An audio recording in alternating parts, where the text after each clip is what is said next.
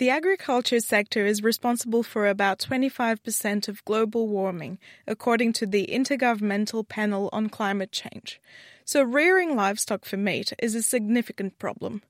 When ruminant animals such as cows and sheep digest food, they burp large amounts of methane, a greenhouse gas that causes climate change. And growing the crops they are fed adds even more greenhouse gases to the atmosphere.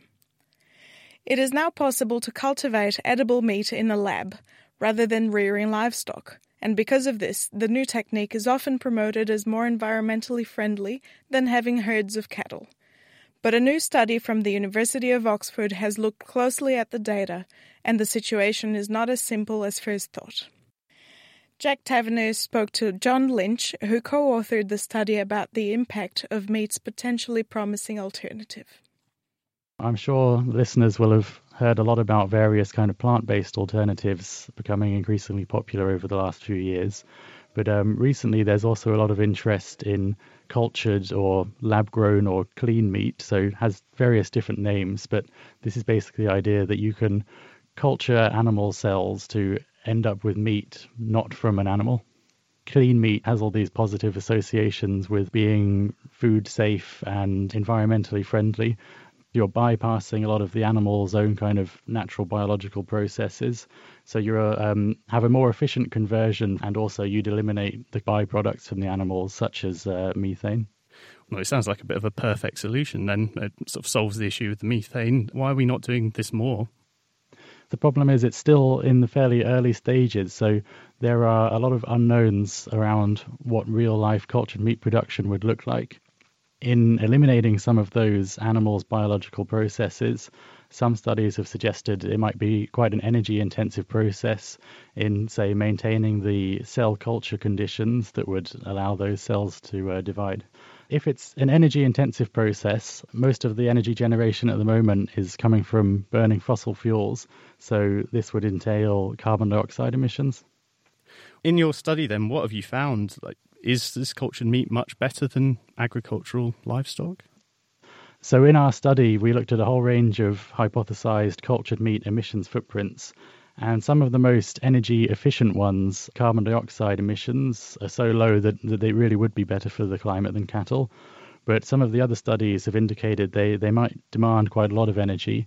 I suppose we're just urging a bit of caution because we just can't say at the moment, because all of the footprints we looked at, they're all proposed studies, but we don't have the data yet on the real-life production systems. And even though the carbon footprint comparisons might look fairly similar to cattle, because of the way you're trading essentially methane from the cattle for fossil fuel carbon dioxide, might not actually be so good for the climate in the long run.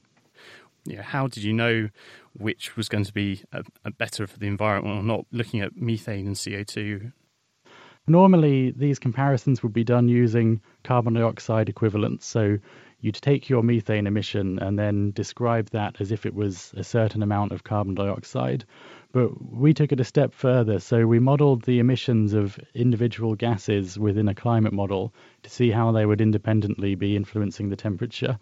So the problem here is that even though per kilogram emitted, methane has a much stronger warming effect than carbon dioxide, it breaks down within a few decades. A large amount of the CO2 we emit today will persist in the atmosphere for millennia unless we actively store it.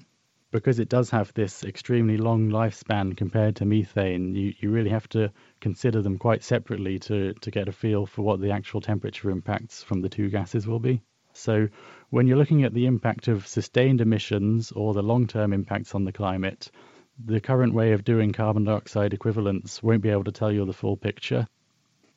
Is this the definitive work on this now, or is there more to come that you're going to be looking at?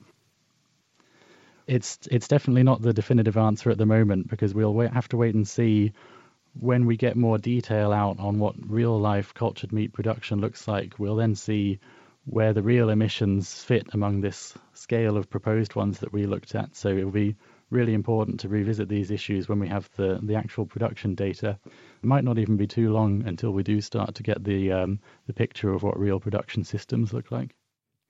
That was John Lynch discussing his paper published in Frontiers in Sustainable Food Systems.